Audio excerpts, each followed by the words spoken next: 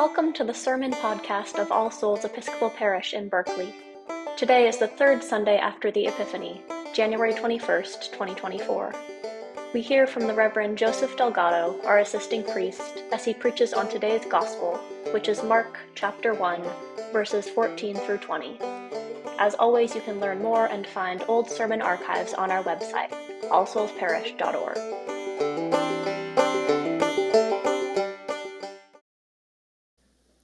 And so there I was, suddenly finding myself preparing to marry a total stranger.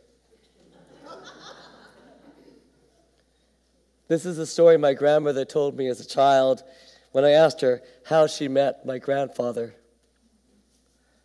Life, time, and culture couldn't be more shockingly different than it is today when I say that the parents of both my grandmother and my grandfather met one day to discuss the betrothal of my grandmother, age 13, to my grandfather at age 15. I can remember her saying, "I didn't know what they saw in him or why they chose him for me, but I trusted that the plan that my parents had for me was right."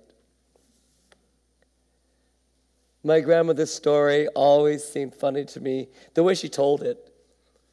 She told me, how could my parents be so sure I wasn't going to marry a crazy man? She'd say with a smile. My grandparents couldn't be any more different. She, Anna, a petite, strong-willed, funny, outspoken, dark-haired, brown, loquacious, indigenous, Asian brown island girl, in contrast to Jose, a tall, quite serious, blonde Euro-blend boy, a young man of very, very few words. Both my grandparents, my grandfather born in 1896, and my grandmother born in 1898, were raised in the early years of the 20th century, the time of the transfer of powers from Spain to the U.S., because of the Spanish-American War. Growing up at a time when the Viceroy of Mexico governed the Marianas Islands, both my grandparents received only minimal education. And yet, Anna and Jose were smart and skilled, but alas, groomed specifically to be married and to build a home and raise a family. My grandmother went on to explain that in those days, this was what was settling down into marriage meant for them in their youth. She said, "My parents told me that they saw something in me that made them feel confident with their decision. They said, 'You're ready.' They saw something within me that I wasn't able to see within myself." My grandmother's story came to mind for me this week as I was reflecting on today's gospel. Jesus' call to the disciples to follow him. Jesus seeing something within them that they could not see within themselves. What is also so amazing is their immediate response. Suddenly and immediately, abandoning their boats, their families, their professions, their former way of life. Jesus saw Simon and his brother Andrew casting a net into the sea, for they were fishers. And Jesus said to them, "Follow me. I will make you fishers of people." And immediately, they left their nets and followed him. There is a sense of immediacy, of suddenness, of urgency. God seeing into the hearts of the disciples and calling them.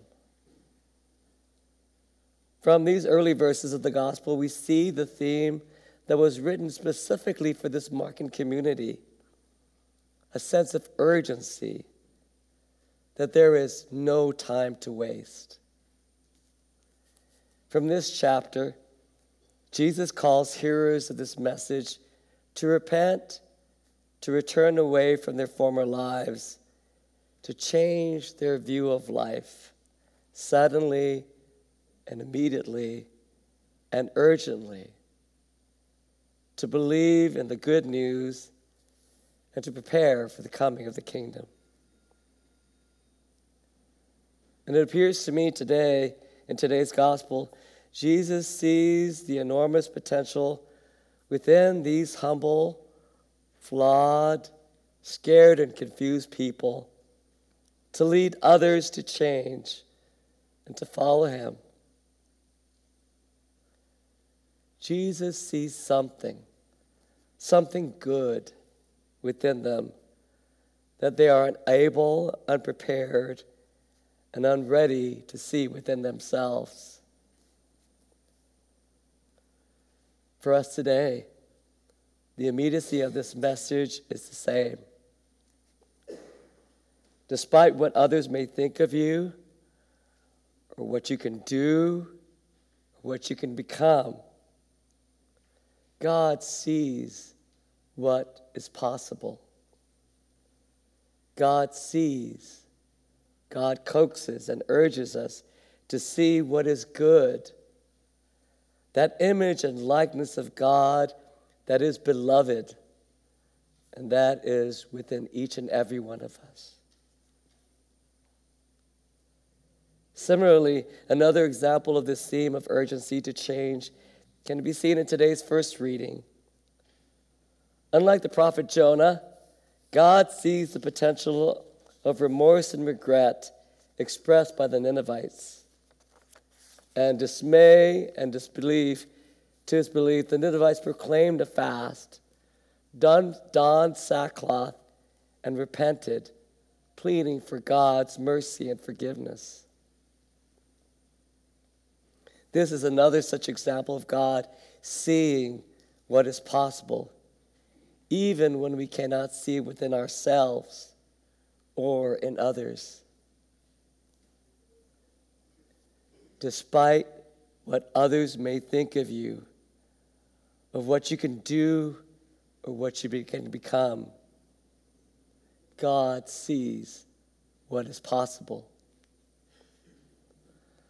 On this partly sunny, partly cloudy day, I feel that our good news message today is that God sees and coaxes us to see what is good and what is God within us.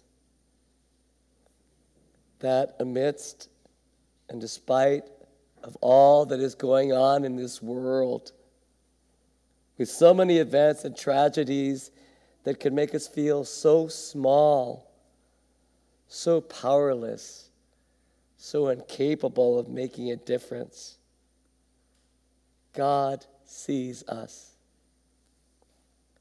May we see and receive this good news that we are seen by our God who loves us and who believes in us. Finally, in reflecting on all these, today's readings and my grandmother's story, I discovered a poem this week by the poet Donna Ashworth that touches on today's theme that I'd really like to share with you. All these together have inspired me with some glimmer of hope, a small epiphany, if you will, that I pray will make a small difference, that we might all see the light, the strength, the power, and capacity to build the goodness of God's kingdom.